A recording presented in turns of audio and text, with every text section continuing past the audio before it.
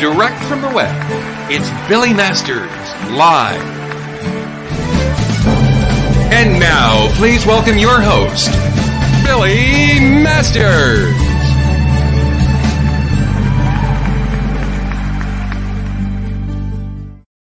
Hey everyone, welcome to Billy Masters Live. I am, of course, your host, Billy Masters, and today is, thank you, Monica. Today is Tuesday, June 8th. And you know, I can't look at that and not realize and remember that today would be the birthday of the late Joan Rivers, who, as you all know, was a close friend and influence and gave me so many opportunities and inspiration. It's always hard when you think about something like that, and especially leaving in such an untimely way. You know, but I have thought many times during this pandemic that, if only Joan were alive during this pandemic, the tweets we would have had would have been unbelievable. However, speaking of tweets, our guest today, we're back to Tuesday shows. So let me just, first off, I'm in the Fort Lauderdale Beach House. Obviously, that's why we're not in the studio today, because, you know, I needed to get away. I'm exhausted. And I just go out and walk on the beach, and I'm very happy. And, you know, there are cabana boys to be had. But it was fortuitous that I was flying because I had a book by one of my favorite writers, Paul Rudnick, who you probably know from so many plays: Jeffrey, Most Fabulous Story Ever Told, the movie The Addams Family Values, The Stepford Wives, the original version of Sister Act. Oh, so many things. We have so much to talk about. But he is also a prolific tweeter, which is where I was before I was going to the plane. So tweeting, playing. So I was flying down here on Saturday, and I had his new book, Playing the Palace. I don't know if you can see it. We have a chyron somewhere. Monica will put it up, I'm sure, when he's here. Anyway, Playing the Palace. So Playing the Palace is about, I hate to give anything away, but let's just say a gay man from New Jersey who lives in New York on the cusp of be turning 30. Unlucky in love, although I really am not sure I'd say that because he just broke up with like a really hunky actor. So really, I don't know how unlucky he was. But anyway, they broke up and he's sort of down on himself, which, you know, if you can be down on yourself, you'll never be lonely. But anyway, he's down on himself and he goes to St. Patrick's. Paul, is it Patrick's? It's Patrick's. St. Patrick's in New York. And he prays for things to turn around and for love. And he then meets the Crown Prince of England, who's openly gay in this story. And romance and hysteria ensue. I'm not going to tell you too much more. Anyway, so I knew I'd enjoy this book. I sat down on the plane, which thankfully I had nobody next to me. So I didn't have to worry about, sometimes you pretend you're reading a book just so you don't have to talk to people. I didn't have to pretend. I was relishing this book. And I had so much fun that I had no idea that we actually landed. And I was only about halfway through. I'm a big skimmer. You know, there's a lot of times that I will see 2 paragraphs of like description. I'm like, yeah, I get the idea. This chintz pillows, and then I move on. I read every word of this book. Sometimes went back to read it again because I'd laugh or there would be a little detail. Anyway, I took my time with this book and enjoyed it so much. But I'm going to tell you one little story before I bring him on. One point in this book that comes up quite often is that if you are the Crown Prince of England, if you are in a rarefied position where everybody knows you, you can have whatever you want, how happy are you? And if you're with someone like that, are you going to be happy? And I have known my share of famous people. One person, internationally renowned, he's dead now, renowned person who, let's just say I had an association with. It's all coming up in my book. Somebody known worldwide. Books have been written about. I'm like this much in the book. but books have been written about. And I said to my sister at one point, like the hero of this book, I have a sister who's not as sassy as Abby, by the way. And I said to my sister when I first met this person and was around his orb of hangers-ons and people who would criticize me, as they did. But I'd also look at it like, oh my God, I'm with blank. And I said to my sister, sometimes I have trouble not thinking to myself that I am around history, that I'm with somebody that people will write books about, that will be written about. And my sister told me, don't think about that, because if you think about that, you will not be able to enjoy the experience. And it was really hard, but it was very good advice. And there were times where you said, oh, this is so not worth it. But now looking back, it was so worth it. And what's even more worth it is my guest today is the author of this book, somebody who I have revered as a playwright, as a screenwriter, as a novelist, as a bon vivant, and just as a human being, the great and prolific Paul Rudnick. Oh, hello, Billy. So good to see you, and thank you so much for having me on the show. And what I especially like is that the book is perfectly coordinated with your outfit. Oh, my God. I didn't even think of that. You're right. Exactly. I've teamed my outfit with the book. Look at that. Now, I will say, Monica, can we put up the image of the book so people can see it better? Okay. There you go. So, now, first off, I wasn't quite sure because the person on the left, who's obviously the prince, is like David Bowie trying to look like Lucille Ball. That's sort of what I see there. And the right kind of looks like a young Liza Minnelli.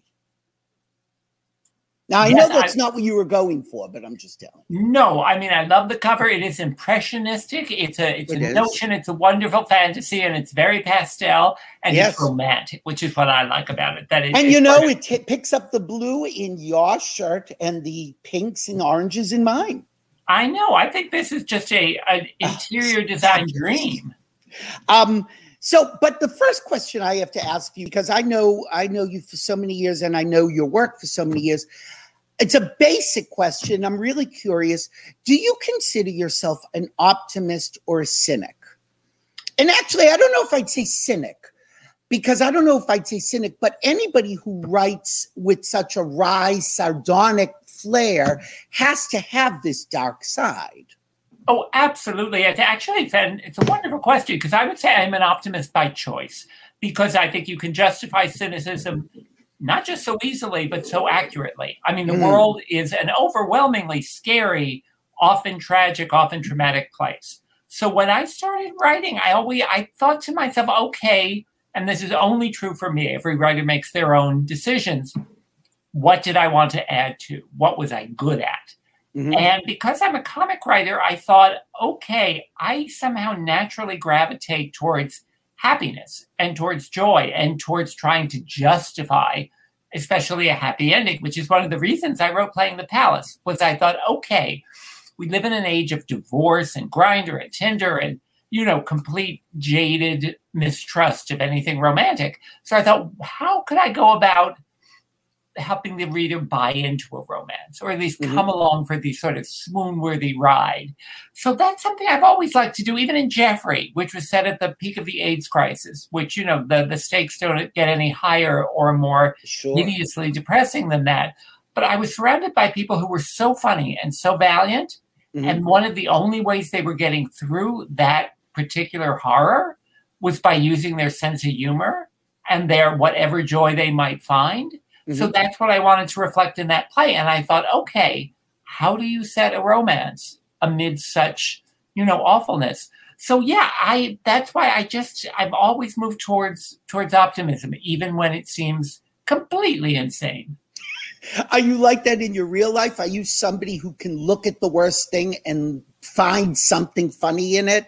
Or does it take you a while to get there, like real people? It can depend. I think if you ask the people around me, they'd have other opinions.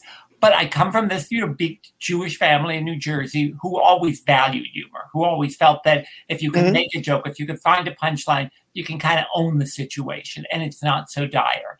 and it helps you kind of get over yourself. So I do believe in that. And yes, sometimes I'll be as morose and self-pitying and just awful to be around as anyone else.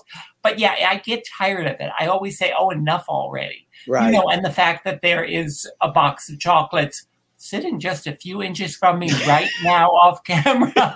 Which could bring such happiness. Exactly. You think, okay, there's tragedy on every street corner. There are also ruffled potato chips.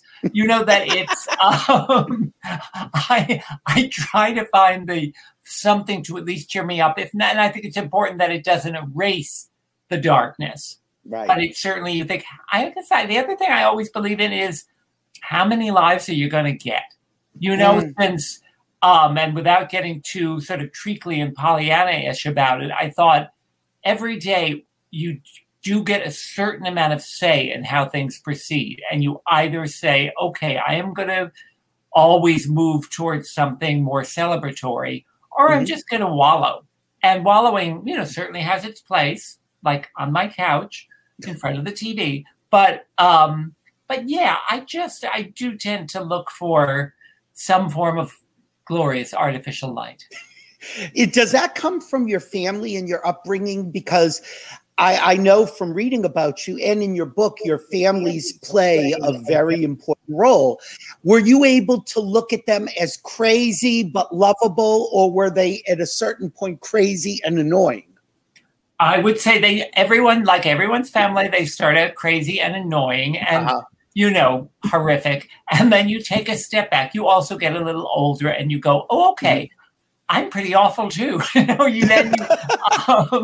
No, there is a point where you actually, when the first time you could see your family as separate from yourselves and from yourself, and not as people who are put in place to torment you. And you start to appreciate them and you start to see the sort of arc of their own lives. I do remember there was a point in my early 20s when my mother, for the very first time in her life, started to curse at me. I mean, a blue streak. She would just call me, you little whatever. And it was so joyous. It was the great leveler. It was because it was the moment when she decided she could no longer be a role model. I was a lost cause. Mm-hmm. It was sort of an equalizer. And we had the best time once she could really let loose. So I tried to reach that point as well, where I could appreciate my family. You certainly forgive them. You also start to enjoy their idiosyncrasies rather than thinking of them as instruments of torture. And also, my family gave me so many. I mean, when I wrote my novel, I'll Take It, my first book, it was a tribute to my mom and her sister. Her sister's shopping. Yeah, and every summer, we would pile into the car and we'd pretend we were going on a trip to New England to see the Whaling Museum and all the historic, monuments. And we were really hitting every discount outlet mall and shop from Piscataway, New Jersey to Waterville, Maine. And I loved that lesson. I loved that my family both lied about it and yet couldn't stop enjoying themselves. So I thought, yeah, there's a tradition I can live up to. So yeah, it's part of both the Jewish community and the gay world that you think these are both tribes that so value humor and show business and education and culture and democracy, all the good stuff, that I felt lucky and honored to be part of both of those worlds. So yeah, they inform everything I do. And you celebrate them, which is what I love, is that, you talk about that. You sort of have to re-look at who they are as an adult and then reintegrate that into your life and your purview. And in your books, you really do celebrate them. You don't use them as, they're laughing points in the sense that they can be outrageous, but they're not outrageous to point at and laugh at, but outrageous in a lovable, embracing kind of way. Oh, yeah. Well, pure villainy wears out its welcome very quickly. Unless you can see any situation from each character's point of view, you're going to be very limited. You need to sort of adore everyone you write about, no matter how monstrous they could sometimes be. Mm-hmm. Well, and I remember, and I'll Take It, there is an element of larceny in the book. And when it came out, my mother told people, it's all true except for the crime. I thought, okay, deal. I also sat behind her at the first preview of Jeffrey, where she was terrified because it's a very raunchy play, and she thought that the audience, she was very supportive, but she thought the audience was going to sort of find me, drag me into the street, and behead me. She was so nervous, and her shoulders were up near her ears. And as the play went on and the audience was laughing and embracing our amazing cast, I saw her shoulders lower. And she was so happy, and she felt, oh, okay, there was not going to be some horrible, assassination attempt later. So yeah, that's how I sort of integrated all of my feelings. Because when I read some books, and some people are totally justified in not just a hatred, but a sheer sense of escape from truly toxic family situations, that wasn't mine. I mean, there were certainly darker elements. But there's a point where you think, okay, you're an adult now. Get over it. That's sort of horrible. But I have done that yeah. with family members as well. When they come to this realization of, I'm this way because of this, and I'm like, great, now you know that. Now what? What are you going to do with that? How is that going to inform your life moving forward? Because you can't do anything about what happened. Well, I do remember my brother, who's a terrific man. He once, when he went into therapy for the first time, and anyone who's done that is familiar with this, your world opens up in all sorts of loony ways. But he did blame my mom for introducing us to Hostess and Drake's desserts, which he felt, were poison. I would disagree with that. I would as well. Considering them to be religious items. And I just screamed at him and I said, I do not remember a gun to your head saying, have a bite of this brownie, take a yodel, So I thought, okay, there was so much good mixed in with all the dreck. So, yeah, but I think that there is a point where you just have to own things and get past them, and where you start making your own choices, and you start, of course, finding your own family, and you start figuring out a way forwards rather than dwelling on however unpleasant the reality might have been. Yeah, I have a friend who lost both of her parents relatively young and had problems in her childhood that she never dealt with, and has lived her life in like suspended animation for years. I'm like, you're not going to ever be able to move forward until you address what happened. And she has said, well, I'm afraid that if I start looking at what happened, it could suffocate me. I said, but you're not living until you've done that. So it is very hard. But you said something really interesting a second ago about the book and seeing the characters from different perspectives. And I guess this is true in all your books, but it certainly jumped out at me in this one, is that this book is solely from the point of view of Carter, the transplanted New Jersey boy. So everything, and I thought about this when it was over, everything that he knew about Edgar, the Crown Prince, is all that I know about Edgar. So I only know him through your hero's eyes, which is not necessarily well-rounded, but it makes me sympathetic from his point of view. But I'm curious, some people write books where like different chapters are from the point of view of different people. Would I have had a completely different impression of Edgar if this was from his point of view? Possibly, although I think some of it was something you were saying earlier about celebrity and power, that this is a book also with a huge imbalance between Carter, who lives in an apartment in Hell's fifth floor walk up in Hell's Kitchen with roommates, and Prince Edgar, the Crown Prince of England. And I thought telling it from Carter's point of view, which was my way into the material, felt extremely valuable. That I thought, no, if you're entering a world of wealth and privilege and luxury, you want to see it with an outsider's eyes. Right. And you want to see how he works his way into a relationship with someone of such enormous influence in the world. That was something else I wanted to do, was create a gay character who was genuinely powerful. I think sometimes we're so used to seeing the gay people as underdogs or as constant figures of trauma. So that there's an old saying, with the rich and famous, always a little patience. And that's something that Carter learns when he's dealing with Edgar and his family as he's getting to know them, as the reader's getting to know them as well. That I think if I thought about if I told it equally from Edgar's point of view, but I thought, no, I wanted to maintain a certain distance and mystery, which is part of the secret of the royal family. We don't know that much about them because they don't give that much access. They don't give many interviews. I mean, until Meghan and Harry talked to Oprah, the world had no idea. So, so I wanted to keep that intact, that sense of, oh my God, what am I getting myself into? So I think we start to learn enough about Edgar through Carter's eyes that he becomes quite rounded, and we start to realize also because Edgar has been trained and disciplined his entire life not to be forthcoming and not to share much of his whatever inner turmoil he has with the outside world because he's a royal and because there's that constant scrutiny, which is another important aspect of the book, is what do you do when all of a sudden every move you make is in this global spotlight and this internet, under this internet microscope.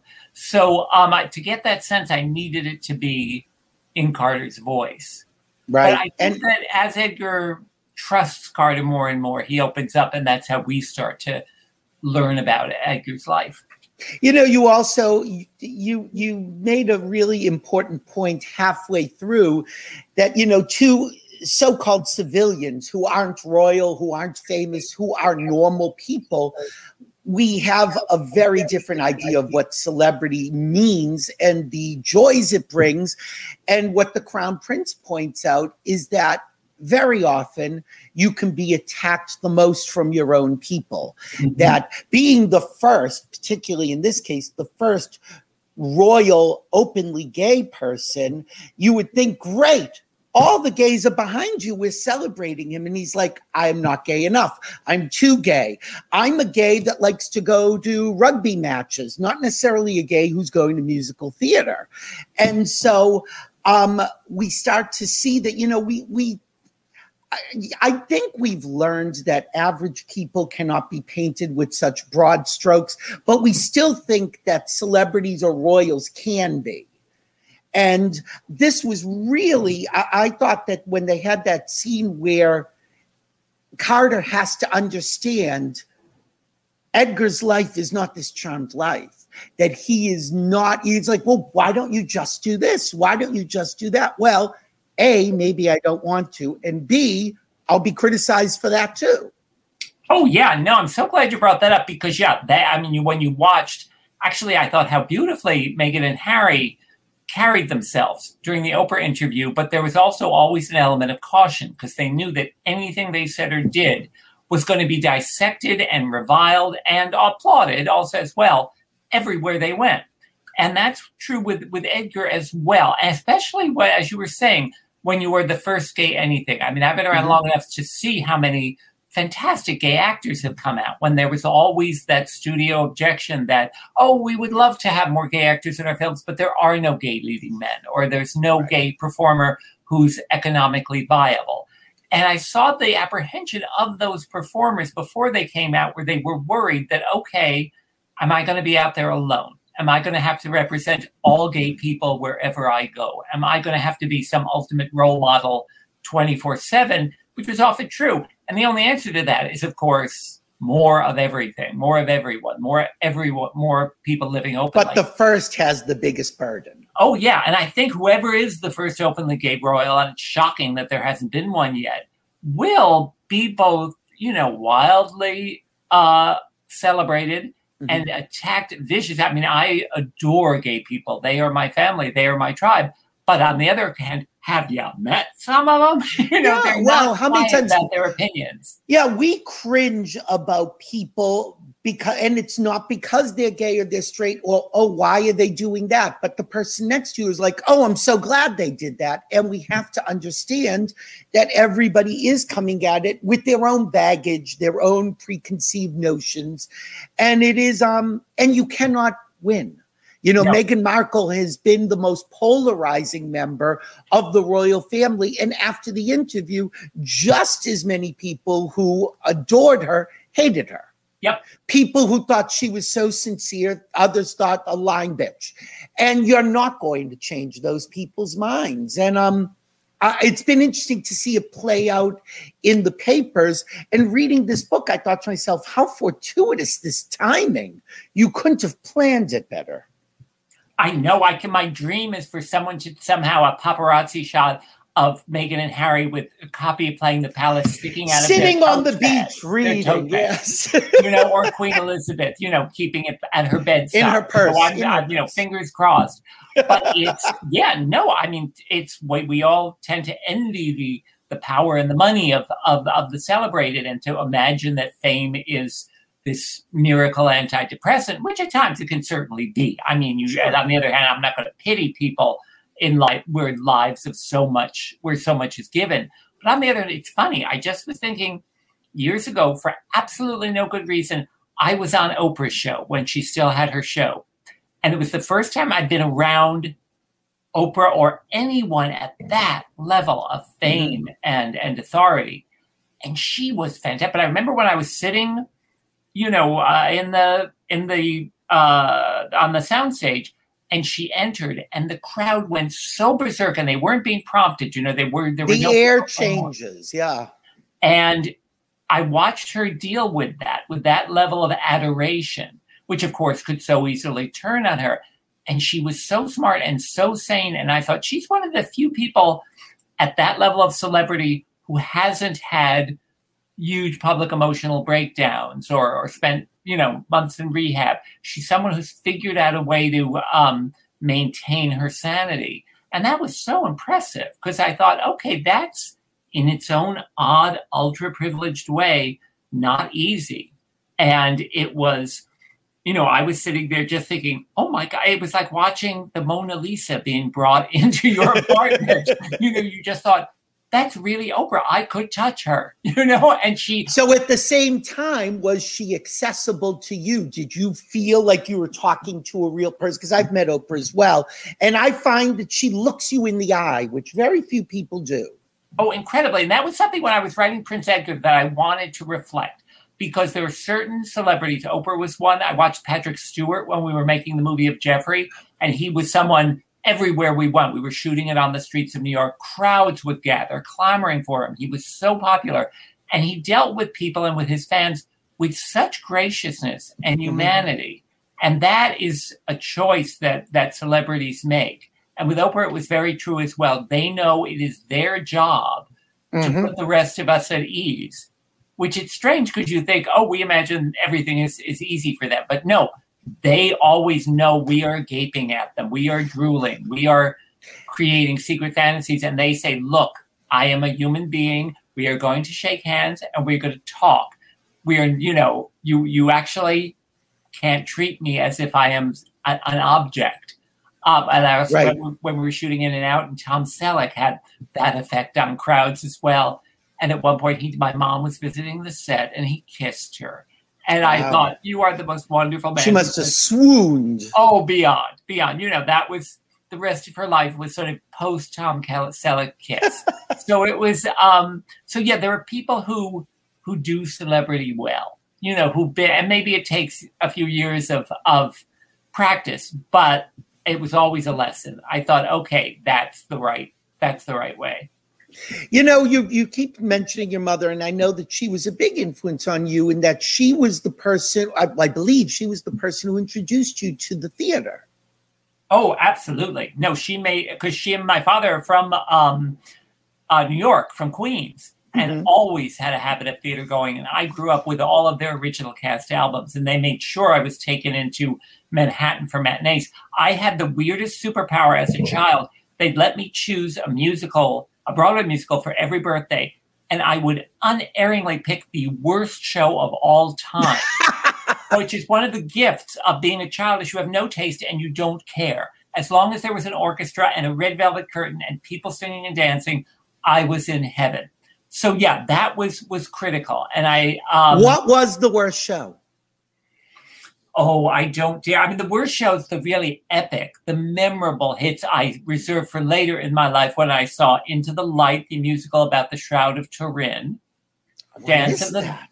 Oh my God! It starred. Remember Dean Jones, the original star? I remember Dean Jones. He was very valiant. The show was bankrolled by some strange religious organization. Well, of course it was. Yeah, but it was really the plot was really about determining whether the Shroud of Turin was real or not, and that certainly sings and dances. Wow! And only in a Disney movie. Well, and Dean Jones, I think, played a scientist, and there was a lot of it in the lab. And all I remember about it was the big final moment. They did a laser show shooting from the shroud, which was on some sort of gurney. And by that point, it had been discredited. So it was weirdly as if the Shroud of Turin was somehow Anastasia. That she was as if, okay, she's not the princess, but perhaps she really is. So the shroud suddenly erupted or an alien with the worst disco lighting you've ever seen. Oh my God, I must look this up. up. And actually, it was trying to create a genuinely religious ecstasy in a Broadway house. So that was pretty great. Dance of the Vampires was a whole other. Oh, I remember that. Yep. So yeah, somehow the ones that really have stayed with me are the more adult disasters. And interestingly enough, speaking of Dance of the Vampires, you are working on a musical.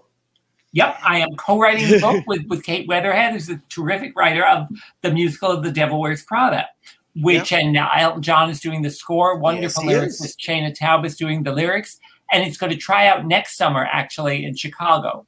So it's been delayed because of the pandemic. Because of the pandemic, and also because just getting all the pieces in place. I mean, musicals are the most time-consuming journey, and especially when it's a version of such a beloved novel and then film. I think everyone involved really wants to get it right. Well, of course. So we'll see.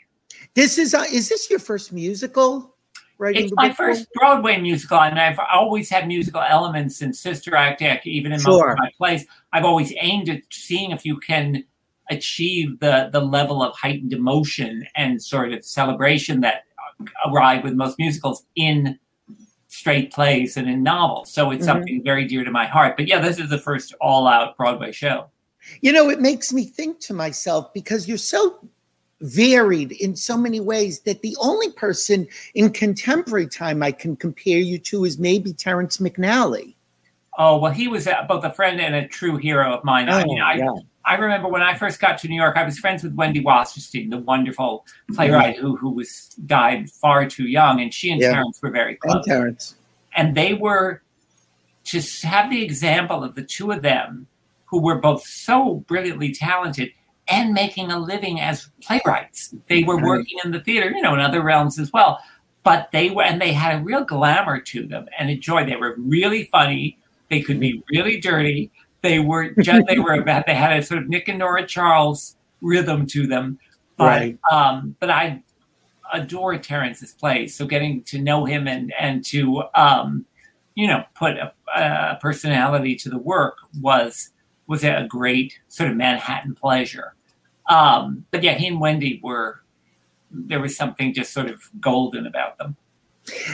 When you think of what you do, because, saying writer almost seems like trite, because, like people who are on Facebook think they're writers. So I don't like that. But you're a playwright, you're a screenwriter, you're a novelist, you are an essayist. We should mention that your essays in the New Yorker now, is that where you are mostly? But of course, I remember from Premiere Magazine, Libby, how could I forget Libby? In the book, the collection of her essays, Libby Gelman Waxner, what is the name of the book? If you ask me.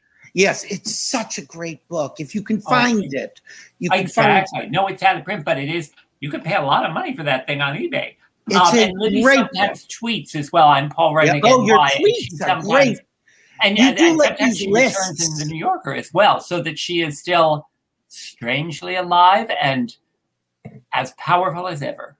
Well, so do you think of yourself I don't want to say just as a writer, but how do you define your occupation? That's tricky because, it took me I thought it wasn't until Jeffrey when I felt I wrote something that didn't embarrass me horribly. It was when I realized that the highest form of happiness is relief. It was when I I wrote Jeffrey, which was about a community I adored, and it was something that felt very necessary. Well, it was at a time that was so vital. We were scared. It was AIDS. It was running rampant, really still at that point. Oh, completely. And you either, like you said earlier, plays and books and films either delved into the abyss and sat there, or they ignored it completely. And it was the first time that I believe a play gave us permission to laugh. Oh, I think so, because that it was a weirdly, aside from being a hideously tragic time, it was also had a strange excitement to it because theater had become essential, because the media was completely ignoring the epidemic and the government was beyond ignoring it. But I remember when I went to see The Normal Heart, which wasn't just a great play, which it was, but it was essential. I remember they were scrawling the numbers of the dead and the infected on the walls of the set, and they would update it constantly. And so there was an electricity in that theater because people were getting basic information from a play, and that almost never happens. In real time. In real time, exactly. So there was a climate of almost a town hall quality to shows at that point. And I remember when Jeffrey opened at this time, was turned down by every theater in New York and across the country. They were all terrified of it. And but when it opened at the WPA was wonderful, but very small off-Broadway house. Often audience members were seeing it for the second and third time and would practically recite favorite lines with the actors. So I thought, okay, something else is going on here. They were seeing their lives reflected, which included a huge amount of humor. So I felt, okay, I had something to contribute here. And that I was, as much as I could, getting it right. That this was a very critical audience, and they were saying, yep, that's what we're all going through. So that was the first moment when I thought, okay, I can do this. I could start to do this. And did you feel that you could then say, I am a playwright? Yep. Yeah, that was, and it was kind of, I've written other plays before then. Yes. But they were it was part of a learning curve where I thought, okay, when I would write these plays and they would be received one way or another, but there would often be a sense of a slap in the face of, okay, you have to work so much harder. You have to get so much better. And it was almost as if I was also learning to be worthy of the material in Jeffrey and later plays as well, where I thought, no, if you're going to write about the gay world around you, you better be up to that task. So I needed to just be better as a writer. I still do, but it's... There were also other Paul Rudnicks out there judging you, so it better be up to your own standards. Oh, exactly. And so so since then, there have been ups and downs, but I've tried to, and it's never, I think I, like almost every other writer I know, you always do your best. Whether that's reflected in the success of the project is another matter entirely. But yeah, that was the first time I thought, okay, if I call myself a writer or put it on my tax return, I will not cringe quite as badly as I had. But yeah, it's funny because sometimes saying you're a writer feels like you're saying something so archaic, like I'm a shepherd, I'm a poet. It just feels like you should be holding a tambourine and wearing a velvet hat. But on the other hand, it's the greatest source of joy for me, aside from my partner John and chocolate. It's I couldn't imagine doing anything else that I feel lucky and even devious that I get to do what I love and occasionally make a living at it. That it's just the joy of it's a gift. And I think so many writers feel that way because you so much of your time is spent alone or in endless frustration. So you better love the writing itself. Yeah, I think it's interesting because there is a lot of pressure on writers because what they write about are snapshots of their era. And, if you ask an average person, what do they know about Henry V or Richard II? They may know a play. That's all they may know about it. And so while I am a big believer that plays and fiction can go wherever they want, there is that fear that people take it as fact and historically accurate. Your plays do have snapshots of the era in which they were created. And I'm thinking now of The Naked Eye, which I saw at the ART in Cambridge. Oh my God. I did with the unbelievably fabulous Mary Beth Peel, where I fell in love with her there. She was unbelievable. But I didn't see the first version of that. So which I guess was a year earlier. Yep. So I'm curious in that case. That's the one play I'm aware of yours that did get sort of a second chance. What was the difference between that first and second incarnation? Oh, it was wildly rewritten. It was first done at the WPA with Mary Beth Peel and the heavenly J. Smith Cameron. And it was one of the most raucous experiences. The audiences would go insane for it, but the play clearly needed work. And we should tell people that it's kind of inspired by Robert Mapplethorpe. Yep, it was. And the funding by the government. By Mapplethorpe's courage and style, and also the fact that people would go into art galleries and sort of inspect these enormous photographs of erect penises and appreciate them as if they were, a vase of flowers. And then he went on and did photograph vases of flowers. Yes. But I thought there was something also inherently comic about how he played on the viewer's sexual nervousness and excitement, and used elements of porn to, make his way into the arts. So, and I remember when we did the play at the ART, it had a very different opening scene, where the actor involved got my favorite review of all time. He's a superb actor named Neil Maffin, very good looking. And the play opened with Neil hanging naked on a cross. Yes. And he had like a 12-minute monologue, which he delivered superbly, even though I told him, Neil, you're going to have to accept something. For at least the first 5 minutes of this, nobody's hearing a word. We're not hearing a word. No, we were just appreciating. He was gorgeous. He was, stunning. And one of the critics claimed that the actor involved was clearly wearing a prosthesis. He wasn't. I said, Neil, that's the greatest compliment a man can get. But they didn't realize, nope, that's all you. And that's, so he was just wonderful. He and Mary Beth worked together so beautifully. So I would love that I was given that opportunity to get that play right, because it was tricky.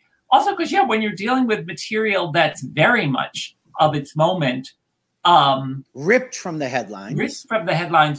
Sometimes you need a couple of productions or a lot of drafts to find your way in. That it was material that I loved, which was why I was working again with Chris Ashley, who's the most superb director, who's directed almost all of my plays. That and the film of Jeffrey as well. That so we just loved that constant collaboration, that sense of what does this need? We've been lucky enough to see it on its feet once, and we knew it didn't quite land the way we wanted it to. How do we get there? And were you in agreement where it should go? Oh yeah. No, well, Chris is the best because he's what I've learned about directors and about anyone in power. He is he's got a perfectly strong ego, but he doesn't need to push that around. He listens. Mm-hmm. He's incredibly appreciative. He's incredibly caring. So when I would have conversations with him, he allowed me to fail utterly. When I could say, okay, here are 5 god-awful ideas. And he'd say, yes, those were god-awful, but the 6th idea seems to have some promise. So he was just a dream director for me, and continues to be. We have another play scheduled for next year.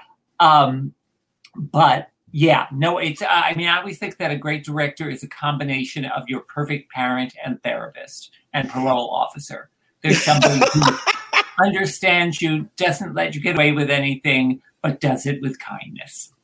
Yeah, but I have found that, I know quite a number of playwrights and people who work with the same people over and over.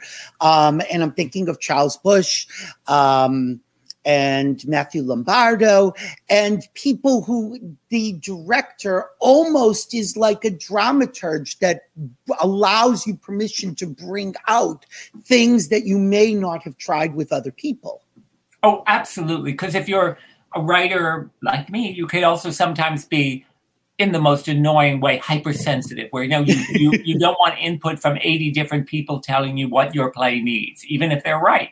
So if you can have someone who can listen to those 80 people on your behalf and then channel the useful information, that's a dream come true. And that's what Chris does, and other directors I've worked with in movies, like Barry Sonnenfeld on the Addams Family movies was like that, and Frank Oz on In and Out. But they're people who are the best possible barrier and interpreter and guide, that right. They also protect you from all the voices of people who don't really have a stake in what you're doing, but are perfectly happy to offer an invaluable moment's opinion.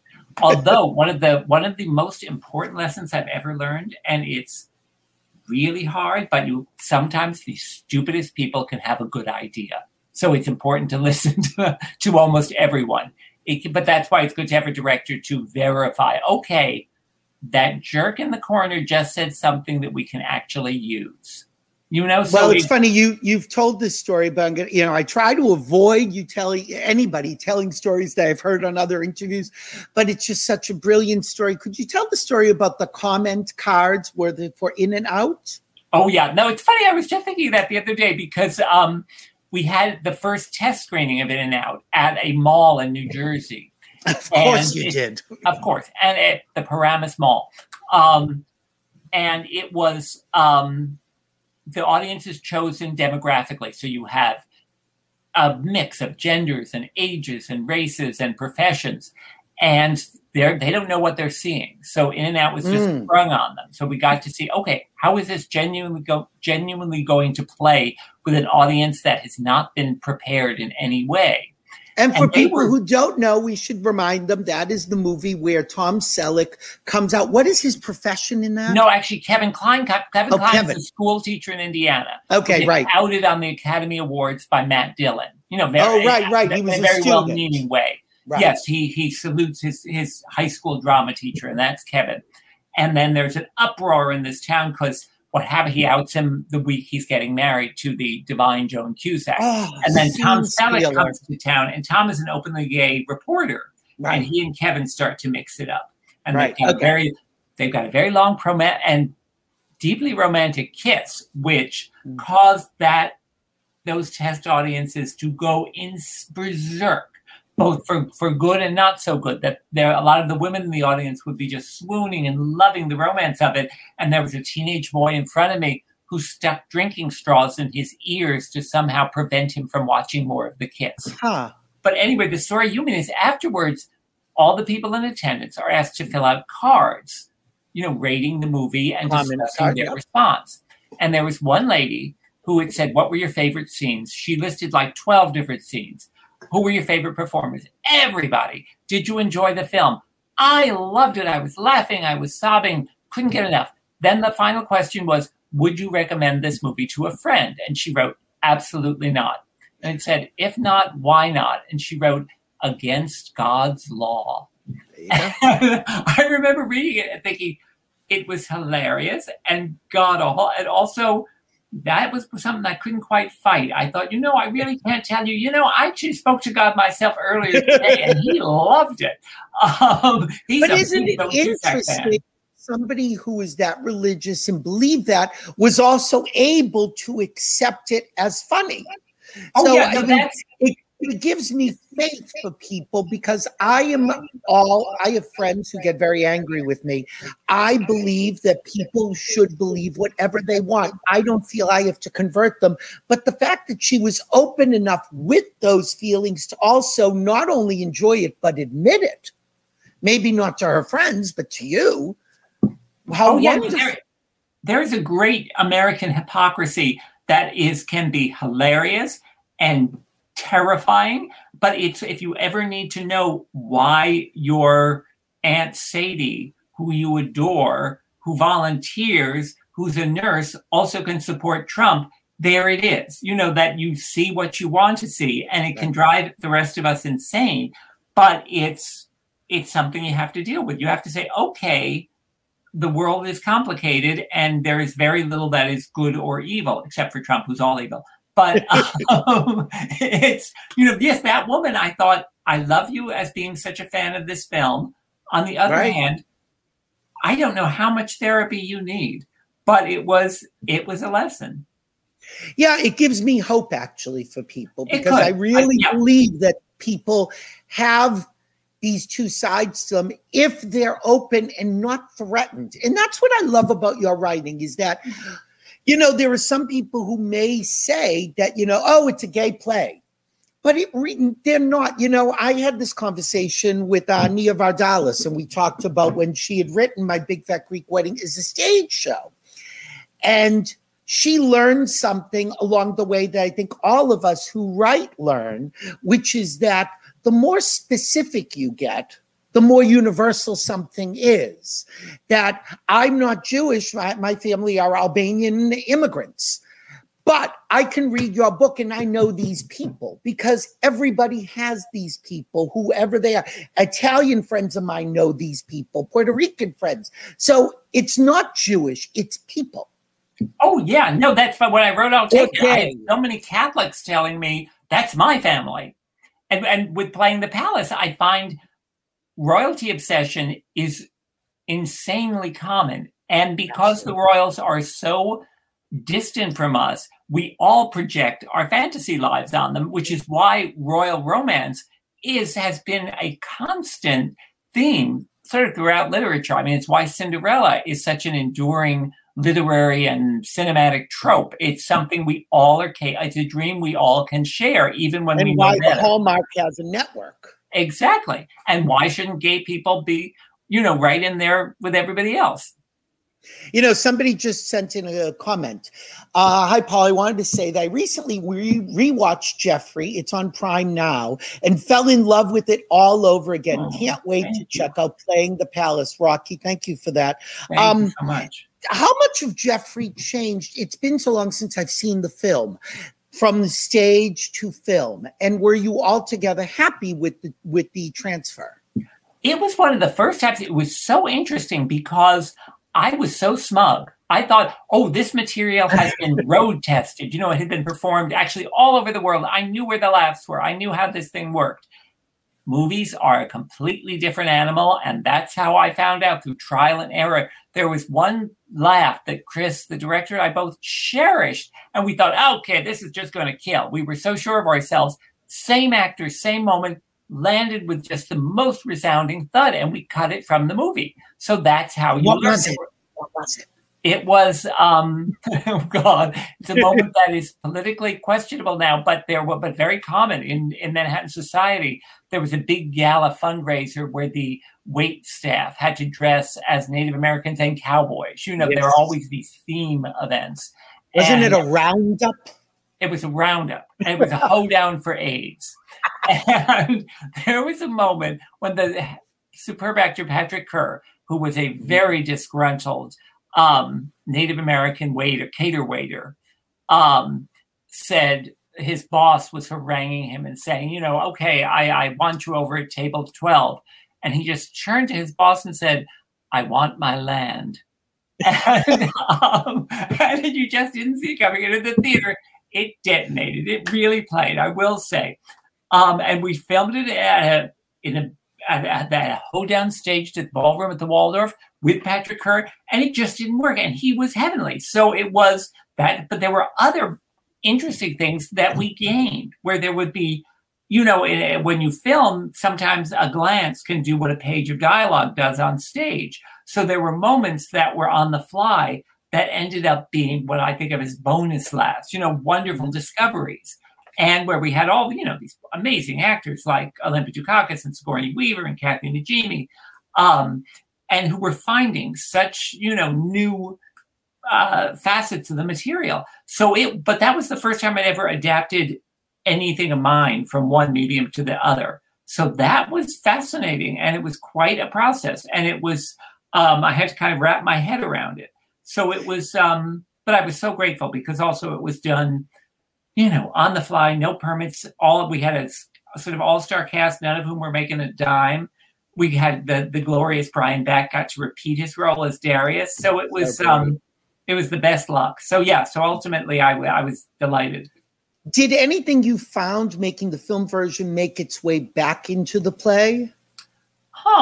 That's interesting. I remember, that we may revive the play, but so we'll see then. But I do remember there was, this is so awful, that tells you all the worst about me, that there was originally a joke about Jackie Onassis in the play, where there's a fake game show sequence where the character calls It's Just Sex. And at one point, the host asks the contestants, what's your dream date or something? Who would you love to go out with?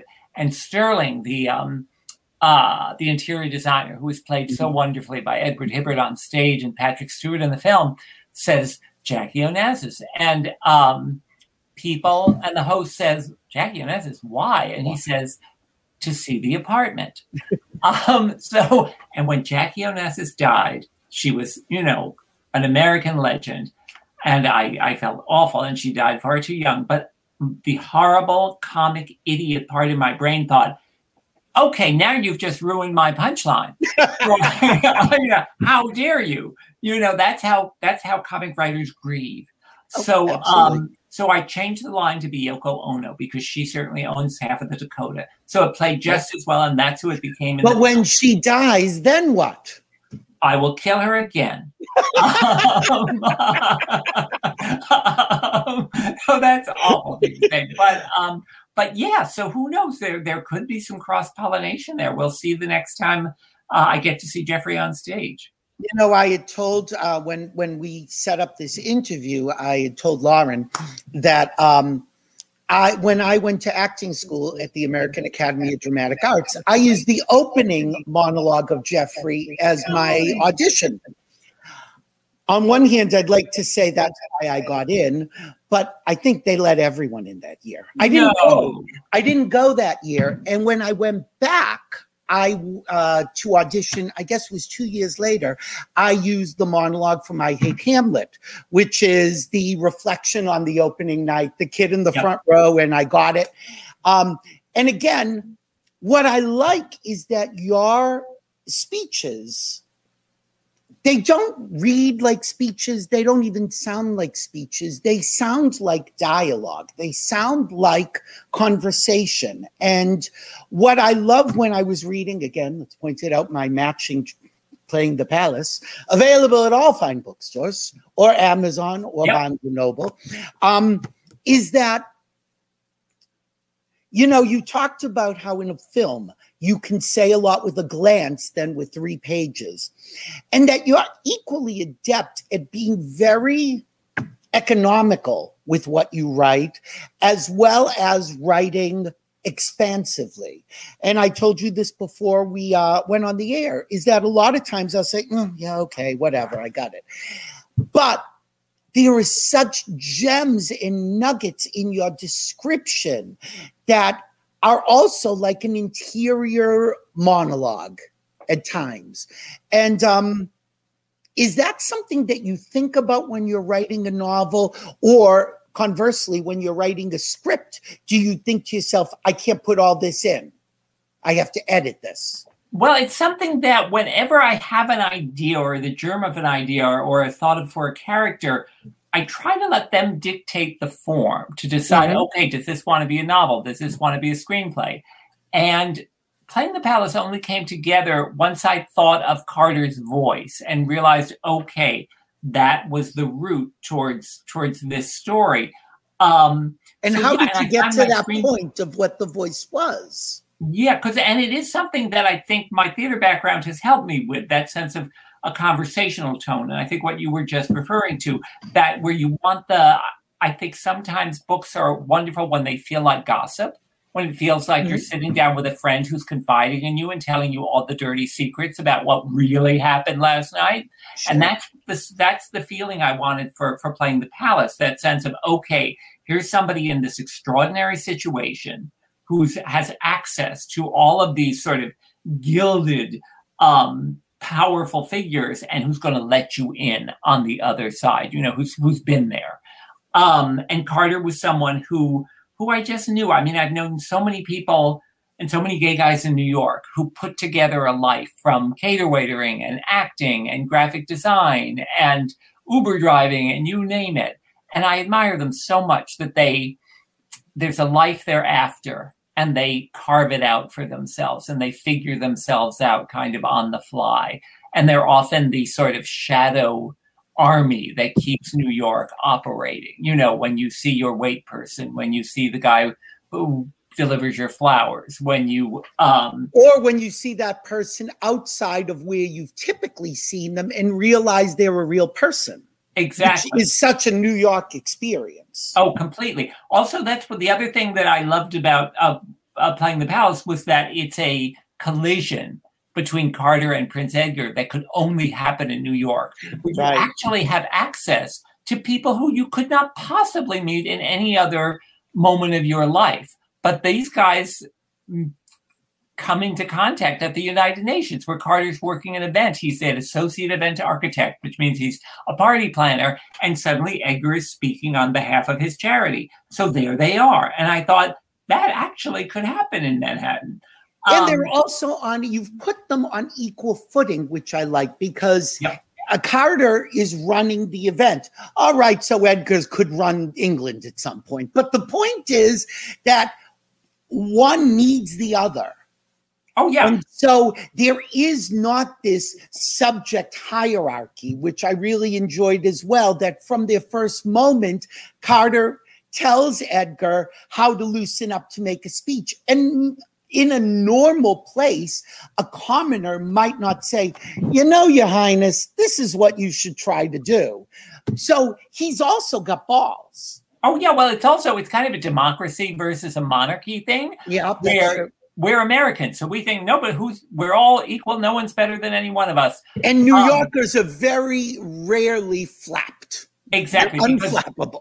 Well, I think New Yorkers tend to either think that we are all famous or we are all going to deflate anyone's attitude, you know? So that when we meet a royal, it's like, yeah, what else you got? I hope you're a good tipper. You know, that it's so that there is that sense of Carter is both paralyzed with, you know, celebrity terror, that there's that sense of, oh my God, I'm now 5 inches away from the cover of People magazine. Plus he's really hot. Plus he seems to be flirting with me. And on the other hand, he wants to say, you know, you're just a regular person like me. I work for a living, so I'm, you know, have one up on you. So yeah, I love that sense of strange celebrity equality that Carter's determined to keep in play. Yeah, and you extend that to Carter's family when the Crown Prince goes to the wedding. And then nobody's expecting him. And all of a sudden, they don't even know that their brother, son, whomever, even knows a Crown Prince. All of a sudden, they just show up. And people are gawking, but there were people who are like, hi, Edgar, can I call you Eddie? You know, and I loved that because, and I will say Aunt Miriam, of course, is a favorite. And I did write down my favorite line. And of course, I've got her already cast. Renee Taylor is playing her in the film, in case you're wondering. And she says, Edgar, may I sit down? Oh, look, I'm already sitting. Thank you for liking that. Yeah, no, that was one of the real germs of the whole book was, okay, what if you could take the Crown Prince of England to your sister's wedding, at your temple in Piscataway, New Jersey? I thought, okay, that's a culture clash I would look forward to. And because one of my favorite moments is Miriam does something that the women in my family are more than capable of, which is she wraps the dinner roll in a napkin and puts it in Queen Catherine's purse, as she says, for later, for the plane, a nosh. So I love that sense of, that they are going to insist on equality and insist on their own, keeping their own personalities sort of gloriously intact, even when they're at Buckingham Palace. Yeah, there is not a fish out of water feeling with anyone overtly, except for, as luck would have it, Carter, who does.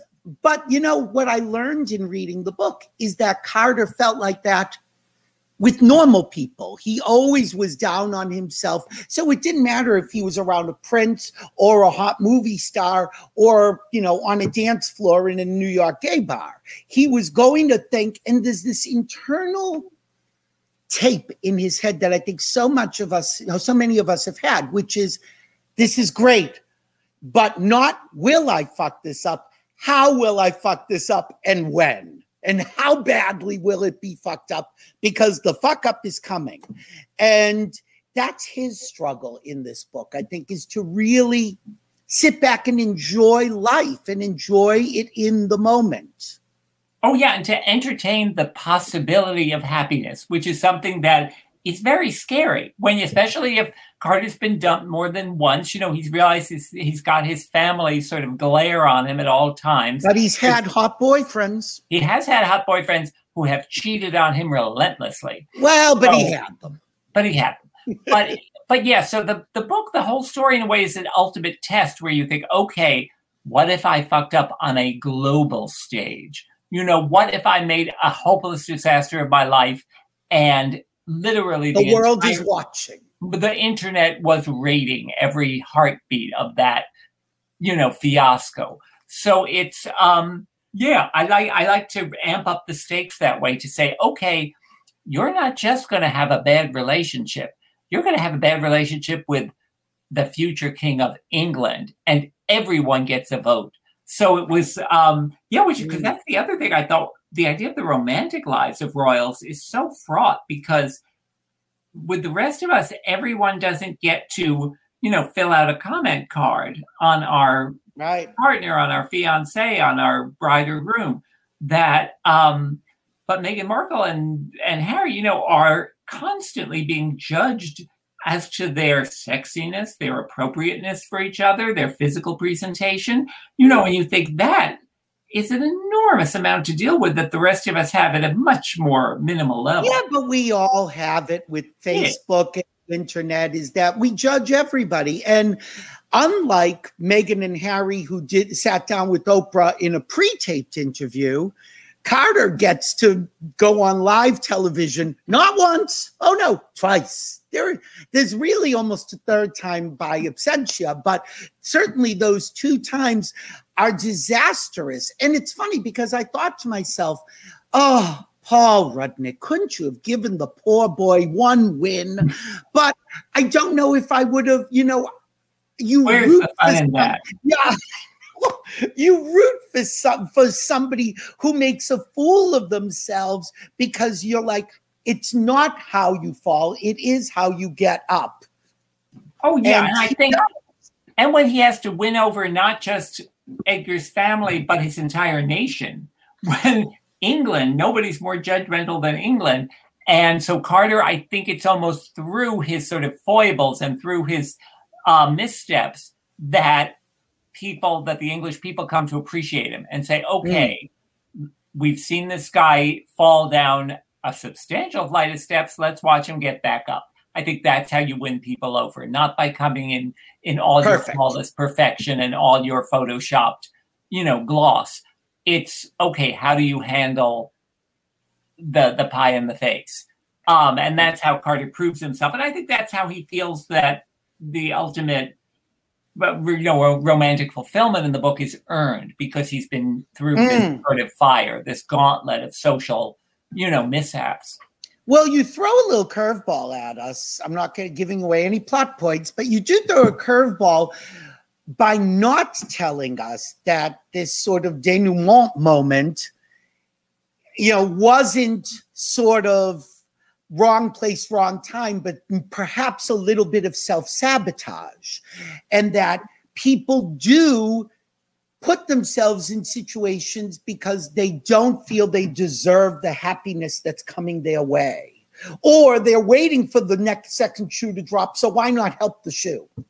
Oh, yeah, I think that's very common. That's something practically all of us share. There's also a great tradition in Jewish culture of the evil eye, in which there's always, a dark cloud lurking beneath every silver lining. That sense of, oh my God, if I aim for pure happiness, if I aim for romantic success, oh my God, is God going to slap me down? Right. And that may very well happen, but that doesn't mean you don't try. And that's, I think, something that Carter figures out. But yeah, I think we are all capable of total self-doubt and total self-sabotage, that sense of, okay, I'll dig my own grave, and dance on it. But Carter, yeah, and I wonder, again, talk about raising the stakes. When the Queen of England says to you that this relationship could be great, it could be bad, or it could be the destruction of the entire monarchy, good luck. Exactly. I mean, talk about stakes. Now Meghan Markle doesn't have that because she could dance naked on a bar. It's not bringing down the monarchy because we've already forgotten about her in terms of the immediate family. This is somebody, in playing the palace, that is the crown prince of England. This is like if Kate Middleton were dancing naked on a bar. That's big. Well, that's why one of the things I loved is that Carter had intended to meet Queen Catherine, Edgar's grandmother, under ideal circumstances, with perfect lighting, being as articulate as possible, being ideally dressed. And instead, on his first night in the palace, he's wandering around the kitchen at 2 a.m., stealing a snack, and suddenly there she is. And crackers are spewing out of his mouth, and she is so not happy to see him. And one of the things I love about Catherine is that she enjoys her effect on others, that that she's somebody who likes being the Queen of England. Also, because one thing that always fascinated me, there are certain jobs that have absolute security: the Pope, a Supreme Court justice, and the Queen of England. Right. There are ways to get rid of them, but basically you're never going to be fired. And you can either choose to be intimidated by that, or in Queen Catherine's case, you can glory in it. So she knows that she's got this guy as a frightened mouse in the corner with a flashlight in his face. So she has a great time. You also find out that her real concerns are overwhelmingly for her grandson's happiness, that she knows he's had not a life without obstacles, and that she wants to make sure that he makes the right romantic choice, that he doesn't blunder. So that you realize, okay, this is a very powerful woman, also a deeply emotional one. So she was fun to write. Yeah, I love that her big question is about the welfare of her grandson. Mm-hmm. That is her only question, really. Yep. And the directness of it inspires a direct answer, which is another thing that I like about this, because there are people in books, in everybody's books, that approach a question differently. They sort of surreptitiously get an answer. This is somebody who's like, so, do you feel this way? What are your intentions? Which is what makes her the parallel bookend for Miriam. Oh, yeah. Well, with that long speech at the wedding, which is brilliant. Oh, yeah. Well, no, that's Edgar goes through his own sort of gauntlet at the wedding, especially with Miriam, who's not going to let him get away with anything, and who is completely unimpressed with his crown and his accent. She thinks of those maybe as drawbacks, that she says, we're going to overlook that. And of course, the fact that he's a Gentile, she says, we'll just pretend it's like you have something in your teeth. So it's these guys both face challenges, and that's part of the fun of romantic comedy, is seeing, okay, how many obstacles can you hurl in the path of a happy ending? What are these guys up against? And when it's royals, those, that's substantial. So I loved seeing how Carter and Edgar both maneuver their way through these very matriarchal people. Exactly. And those matriarchs found their own commonality in the last few pages. Real. I don't want to ruin it, but it's really quite extraordinary. All right. So because we've got to wrap up shortly. But the first question is, was the blue streak in his hair an homage to social disease? Oh my God. I never thought of that. I'm so glad that you mentioned that, because it could be, it's sort of like some sort of weird brain residue where you link things. But until this very second, because social disease was a good many years ago. Oh, but there you have it. Yeah. And it happens at sort of the same time. Well, no, it's at the beginning of social disease. It's like I'm writing my own doctoral thesis on myself. My God. I'm drawing parallels. But so, no, I am I'm thrilled to realize that today. So there All you right. go.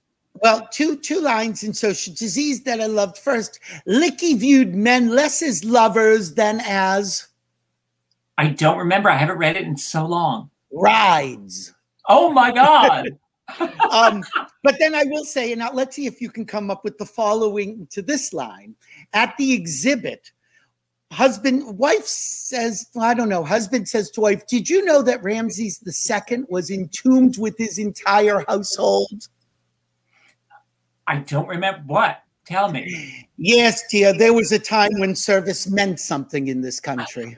That's right. Oh, see, that's one of the Oh. strange joys of being a writer and then being older is that you get to sort of rediscover Revisit. things, and they can feel. You think, who was I when I wrote that? And luckily, I like those lines, so I'm pleased. But They're it's good.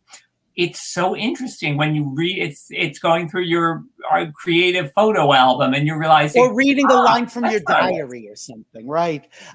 You don't need furniture if you use enough blush. It's just remember that's a words to live by. That's just wisdom. I know exactly. Okay, Coastal Elites. Brilliant. I loved it. And I did. And people, if you haven't seen it, HBO, Coastal Elites, was supposed to be a series of monologues on stage at the Public Theater, correct? Yes, it was. They were written in helpless eruption before the last election when, like everyone I knew, I was living in a 24-hour news cycle of total anxiety and panic and dread, and I had to write about it. And in fact, I did once see a guy at a Manhattan coffee shop wearing a MAGA hat, and it triggered me like no one. Really? I thought, what are you doing on my turf? So that way I thought I have to put this on the page. So is this like a fantasy of what you would have liked to have been big enough to do? Yeah, or what my mom might have done. Really? But yeah, and so I wrote these interlocking monologues, and they were going to be staged at the Public Theater by the wonderful director Jay Roach, who would then film them for HBO. And that was exactly when the lockdown happened. So I thought, okay, this is just Had it been cast at that point? We started to, but nothing near what we ended up with, which was this extraordinary group of Bette Midler and Dan Levy and Issa Rae and Caitlin Dever and Sarah Paulson. Yeah. So it weirdly ended up finding just the right home because HBO came back to us and said, is there a way to shoot this remotely? And we figured out with every health protocol in place, with very minimal crews, with the actors doing, their own hair and makeup, figuring out locations in their own homes for the most part. And very few cuts, I might add. Very few cuts. No. That was what was then. That's such a tribute to those performers. Amazing. Jay and I were on like 5 apps at once. He was in LA, I was in New York. We were talking to each other on the phone while Zoom was doing stuff. We would Zoom during the rehearsals. There's something else called Q-Take that is closer to film, and that's what we ended up using for the final product. But no, there were moments, especially when Bette Midler did what was essentially a 35-minute monologue. Yeah. And that's hugely dramatic and wildly comic and passionate. And she would deliver it practically on one breath, note perfect. And Jay and I would be texting each other, like teenage girls going, OMG, oh, wow. And then Bette would finish and she'd look at us and say, was that okay? Notes. We would go, Bette, you have no idea. That was phenomenal. And that happened with all those actors. And they were so undaunted by the intensity of these speeches. Also because I think they felt a lot of their own thoughts reflected in them. Mm-hmm. So the other thing that was very fortunate was I got to rewrite in the moment right up until filming. So we could reflect the way the healthcare system was being overwhelmed, the Black Lives Matter protest, and include it as it was happening because I so wanted it to be a snapshot of exactly that time, right before the election, when, especially in New York and in LA, that's why it's called Coastal Elites, there was a certain kind of person who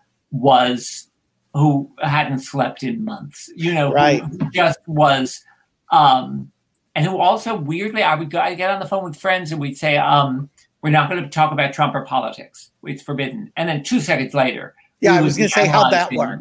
Every word from the last speech. And so it Yeah, and what I think was lucky was that by filming with these very intimate close-ups, you were so right in there with those performers and those characters, and they were always intended to be monologues. So that felt right for this material rather than like a drawback. So I was thrilled that it was able to happen at all and at that level. And then I found so many people afterwards told me, "Oh my God, that's exactly what I've been going through."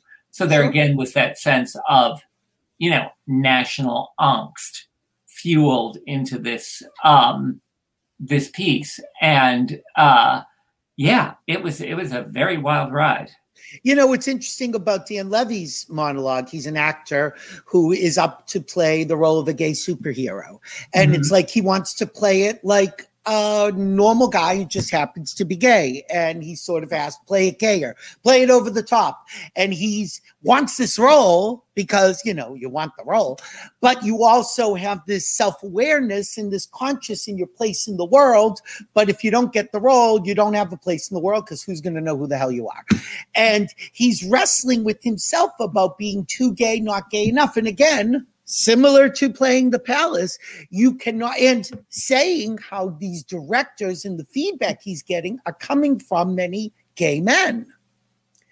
And he's feeling, I'm doing almost a minstrelized version of being gay, but that's what they want because that's what's going to sell to middle America, blah, blah, blah. And then when he thinks he has screwed it up because I'm not playing it that way, he still gets called back. And, the idea of people finding their place in the world that is authentic and yet still has a voice. And I think that's the balance, because you can be authentic and you're so authentic, nobody's going to listen to you. Oh, yeah. And Dan, I think he was so invaluable because he'd been on those auditions and he'd been in that situation where, especially if you're one of the few, economically viable gay actors, you get called in for certain roles and what's expected of you. And it's not always what you'd like to offer. So he knew that sort of battle. And it was, it's interesting that it's still going on because I've seen it with so many actor friends who are, happy to be able to afford their health insurance, but at what emotional cost? And the notion of gay super is the first gay anything. And what will that mean to the culture? What does that mean to a little kid growing up who sees, Prince Edgar, who might become King Edgar? Or there's a gay superhero in the Eternals of film. Right. And I think Green Lantern and things like that. Right. Yeah. And then versus somebody like Bette Midler's character, Miriam, who, again, another Miriam, who is resolutely herself. Yep. Well, but also older and really in her bones and has paid her dues and has a body count to prove it. Oh, yeah. She's somebody who's so over it, who really has no filter left. And especially because of the way that Trump culture has pushed her to the breaking point. And when she is such a diehard New Yorker and such a longtime liberal and a school teacher, and she sees this guy with a MAGA hat on her turf, that is so much the last straw. And she so reflects a lot of the women I grew up around who were so hardworking and so dedicated and so loving, but also sort of, very no bullshit. And that, and then I took advantage of the fact that Bette has such instantaneous rapport with the audience. She speaks for us and we can't get enough of her. And there's an honesty to her and a joy, which was so important to this character, that she be somebody who also would be hugely funny and would enjoy being funny. But that there's an anger there that she had, especially if you've seen Bette on Twitter, she's got access to, that it was that sense of national rage that Bette tapped into that was essential. And I just, was in awe.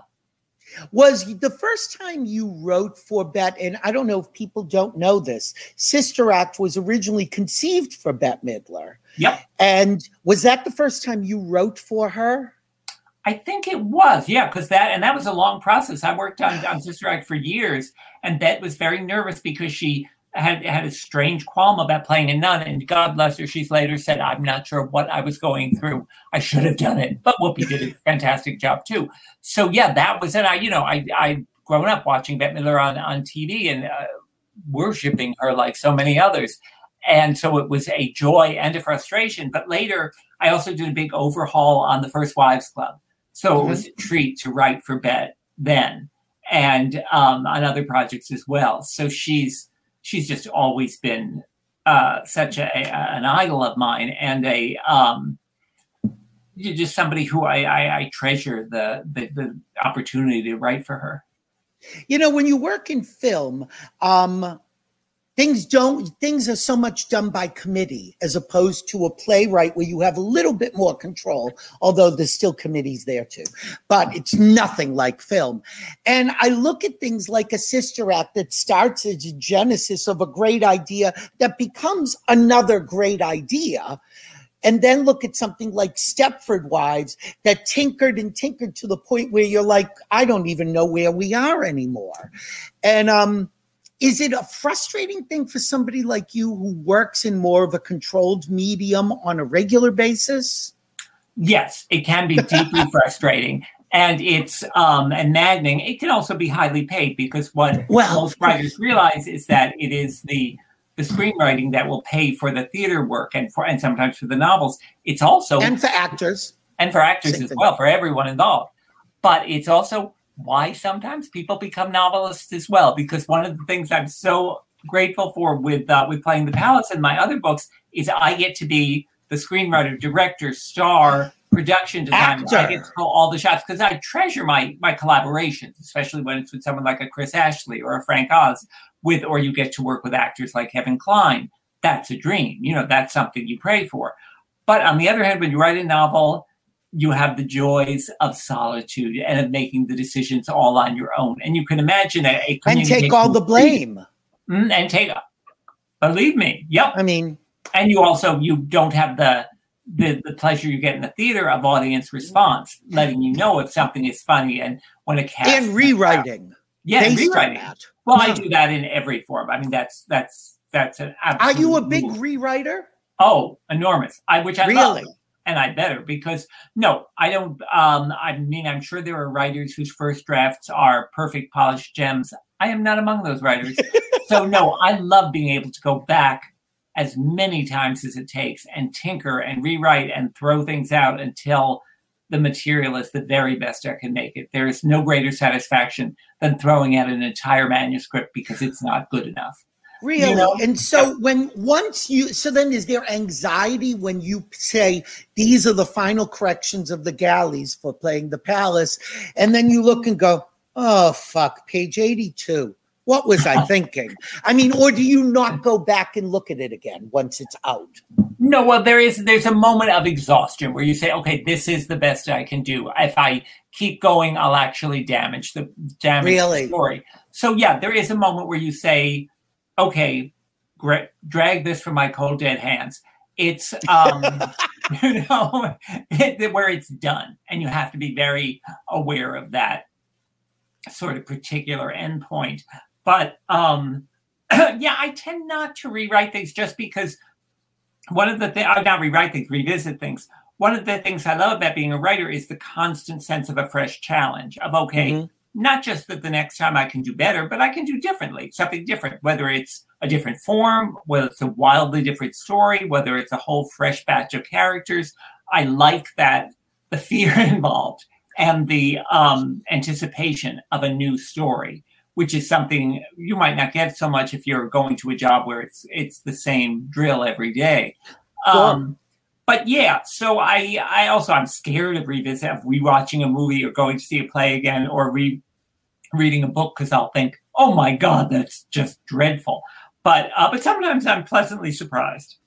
Yeah, well, again, we mentioned The Naked Eye, and I'm like, that was at least the time that I'm aware of that you really sort of revamped something. Have you ever been in a situation where you've plucked a character, revisited a character in something else, or brought them into, what would these people do in this situation? once in a while, sometimes you wish you could have sort of, a trunk where you keep jokes that could work or characters that you adore, and you think, can I plug them in somewhere else? Could they travel? Once in a while, that's possible. Usually not so. Usually, no, start fresh. But yeah, I find there are ideas that float around often for years, playing the Palace among them, where I try them in other forms or in other stories, and they're not quite right, but all of a sudden they are. All of a sudden they made a home for themselves. So I try to stay open to that kind of, voice of the universe. Yeah, what I love about playing the Palace is that, again, it seems so timely, and to find out that you've been working on it for a while and at a time when you had other things going on, and yet it feels so fresh and so of this era. I'm curious how perhaps in 5 years would I look back at it and feel the same way. I told you I recently reread Social Disease, and I'm like, oh, telexes and faxes and ATMs and and people trying to find a cab and pay, things that are a snapshot of that era but aren't necessarily of today. Oh yeah, no, I never worry about things feeling dated, because when people have sometimes asked, is Jeffrey dated? I think, God willing, I don't want the world to be living at the peak of the AIDS crisis, even though the disease is still very much with us. But no, I think accuracy is important. And I think when you read, whether it's Mark Twain or Shakespeare or whomever, they are writing details that make sense for their time. And that's actually invaluable, both as pure history and as just a glimpse of people who aren't us, people who have maybe share a lot of emotional points of contact, but who still had very different lives and faced different challenges and didn't have the internet. So I like that sense of reflecting progress, of saying, okay, this is what it was, and here's what it is right now. And I love that you also mentioned in the afterward that you were going through this, prepping it for publication during the pandemic. Oh, yeah, and it sounds like you were having just as much fun prepping it as I had reading it. Oh, well, that was this year, because it began with Coastal Elite when I was writing and we were filming that, and that was peak stress level. That was insanity. And I was so grateful for the escape of playing the Palace when I was going over the galleys, and this was, romantic bliss. So there was a sense of, yes, this is the world I need right now. I need that escape. And I hoped I was, providing that for the reader as well, that sense of, okay, here is a world without the agony of the Trump years. This is... yes, I should point out, I don't believe the name Trump appears in this book at all. Never, and that was part of one of my goals. I thought, nope, this is a different world. This is someplace that's far happier. So it was quite the year for everyone, but that's where I went. Well, I think we should mention that Michael Urie does the audiobook. Is it out yet? Oh, it is. It is, and he is, of course, Bliss. Anyone who knows. Oh, and he's going to do all the voices. Yeah, please. Of course. Does he do the accent? Yeah, and Michael is a extraordinary, also Juilliard trained actor, which is why I knew he was ideal for this, because people know him from Ugly Betty and Byron Seller, and he can do anything. So I was so and classics. Lucky. Yeah. I know everybody has asked you if you would write an adaptation for film, if it could be a play, would there be a sequel? I have a completely different question. Could there be a prequel? An origin story for either of them? I would be very interested in that. Well, that's very intriguing. I'm open to anything at this point, because I fell in love with that particular group of characters, and I would be happy to explore either their earlier days or what happens next, since the guys have only just begun their kind of major romantic adventure by the end of the book. So you never know. I mean, and whether it will find another life in another medium, that's also open to question. So I'm thrilled with the book, and I'm thrilled to have it published, especially at the delicious that Berkley's done it. So beyond that, it would be delicious gravy. Have you done a sequel to one of your books or plays? Not considering Addams Family Values, because I did rewrite on the first Addams Family movie, which was lucky because I got to know those sublime Charles Addams characters, And because the first film did well, in the sequel, we were allowed to take things much farther. And they gave us real permission. And I loved writing the Addams movies because they were big, high-budget studio films that were not expected to be wholesome. So that was a particular, gift. So it was, that was a great experience. Well, I think there's always a bit of subversion in your work, and a bit of perversion as well. As your mother would say, it's a little too perverse, but then the shoulders go down and we enjoy it. And I think we all need a little bit of perversion, subversion, and escape in our lives right now. There's a great book.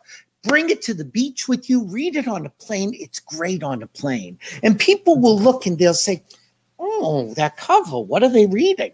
So, there it is, Playing the Palace, yeah. Paul Rudnick. I adore you. This is the longest I think I've only talked to you like a couple times at events.